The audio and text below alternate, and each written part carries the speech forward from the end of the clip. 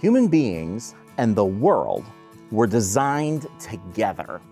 This world provides for us everything that we need in order to get by. It gives us agreeable climates so that we can live and live comfortably. Sadly, there are millions of human beings who ignore these good gifts and instead choose to live in Minnesota. Now, admittedly, I'm a little bit salty about Minnesota today. I practically had to dig my way here today through the snow.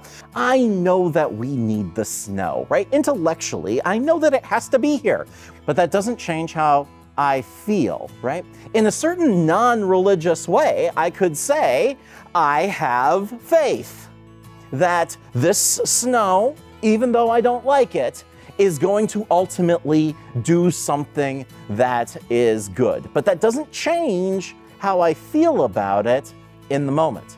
This is actually one of the questions that I end up fielding most often from Christians. Christians who know that God has secured for them good blessings in heaven and that they are theirs, but who at the same time have to go through the struggles and difficulties and evils of this world.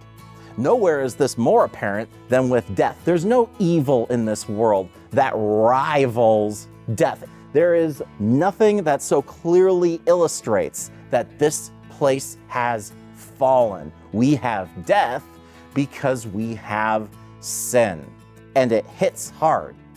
So Christians end up oftentimes with questions around these most difficult points when you are experiencing the death of a loved one, because intellectually you might know that God has won wonderful things for that loved one who has passed away. You might know that they are right now enjoying the victory feast in heaven, produced and provided by God.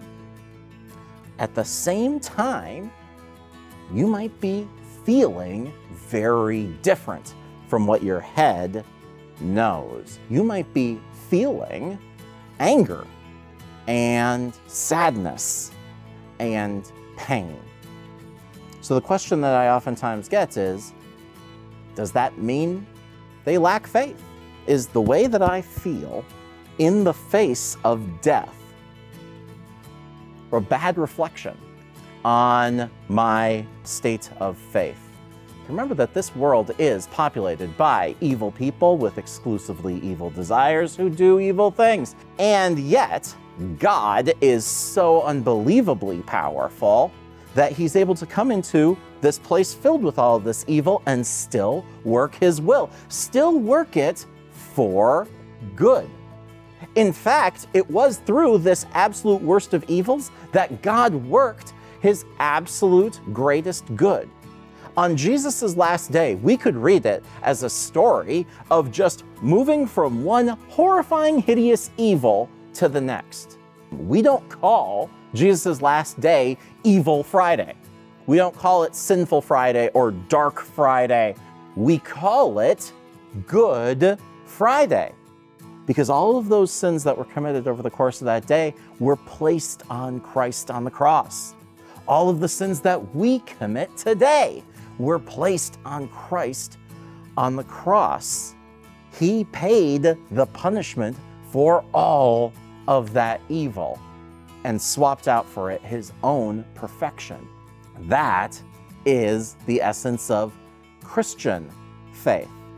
Just like my non-Christian faith in the idea that the snow will one day do something good and that we need it doesn't alleviate my suffering. Just in that same fashion, I might know that death is transformed into something new, a portal into eternity, and yet still have feelings that are attached to the fact that it was necessary in the first place, that it takes place in the first place. The core of Christian faith is clinging to the hope that God has won for us in Christ, even when we feel the effects of a sinful world.